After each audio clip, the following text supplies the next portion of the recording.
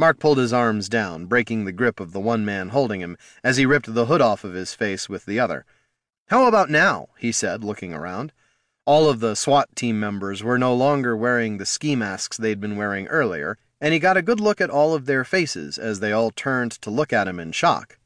"You idiots!" the man who had obviously hired them said. Mark noted that he was tall and dark, possibly Hispanic, and looked to be in his late 20s. "That's not Levin." "Oh, I'm Levin, all right," Mark growled, staring the man down. "I'm Mark Levin, Thomas's brother, who works for the FBI, and you are all under arrest." They all went for their guns, which was what Mark expected. The problem was they'd all left their nice semi-auto AR-15 rifles and shotguns in the van, and it took them an instant to realize that. The boss of the team still had his pistol, however, and he pulled it and started shooting almost immediately, as Mark grabbed one of the other team members and pulled them between himself and the boss. From the way the guy was jerking, Mark got the impression that the body armor they were wearing was just a prop. He threw the now twitching body at the boss, knocking him down, then grabbed the guy next to him by the neck and threw him at the two running for the van.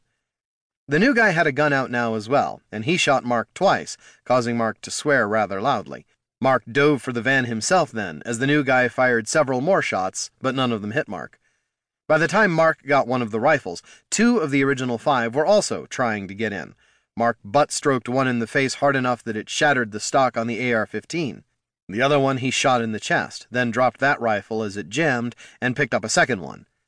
The one he had shot was down, screaming on the ground. The one he'd butt-stroked was unconscious. Another one was down, apparently dead from being shot in the back, and the one who had been the boss had a single bullet wound to the head. The body of the guy Mark had thrown at him was still on top of him, probably dead as well. He heard the sound of a car door slam, followed by a starting engine. Jumping back out of the van and into the garage, he saw a large white Impala, which reversed and backed through the closed garage door. Running after it, Mark brought the AR-15 he was holding up and fired several shots into the windshield and side windows before it too jammed as he ran after the car. As soon as the Impala was back out into the street, the driver looked forward, and Mark could see the look of shock on his face when he saw Mark charging the car. He put the car in gear and slammed down hard on the accelerator, heading straight for Mark, apparently hoping to run him over. Tossing the jammed gun to the side, Mark jumped onto the hood and grabbed onto the windshield wipers and the end of the hood. The guy driving started weaving the car violently back and forth, trying to dislodge Mark, who wasn't having a lot of success in holding on, ripping off first one wiper and then the other.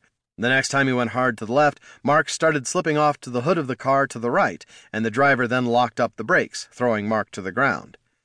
Kicking off his shoes and undoing his belt, Mark shifted as he dove at the car, the driver now trying to speed off.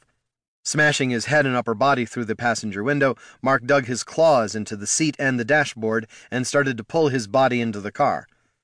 The driver looked over at him, and rather than seeing Mark, he saw a bloody, snarling mountain lion instead. He slammed the gas pedal back down to the floor and turned the wheel back hard to the left as Mark's claws started to shred the interior as Mark continued to pull himself all the way into the car. Mark had just dragged a paw across the steering wheel, trying to grab it with his claws, when the man driving looked up and screamed. Mark saw it at that instant too, a telephone pole. Mark tried to push back out of the car as the guy driving hit the brakes, but he was too late, and the car hit the pole dead center, burying it in the hood almost up to the windshield. The airbag on Mark's side deployed, and while it kept him from getting injured any more than he already was, it still hurt. But Mark's claws had cut in deep enough into the steering wheel that the driver's side airbag exploded in a burst of shredded material, hot gases, and metal particles, doing nothing to stop the driver, who wasn't wearing a seatbelt, from going through the windshield of the Impala. Growling, Mark extracted himself, carefully, and then shifted back to human, hissing in pain as his cuts and broken bones continued to heal. His shredded shirt was still on him, his official ID and badge were still hanging around his neck, and his pants, he could see, were about 100 yards back, with his sneakers. Pulling off the shirt, he walked around to the other side of the car to look at the driver.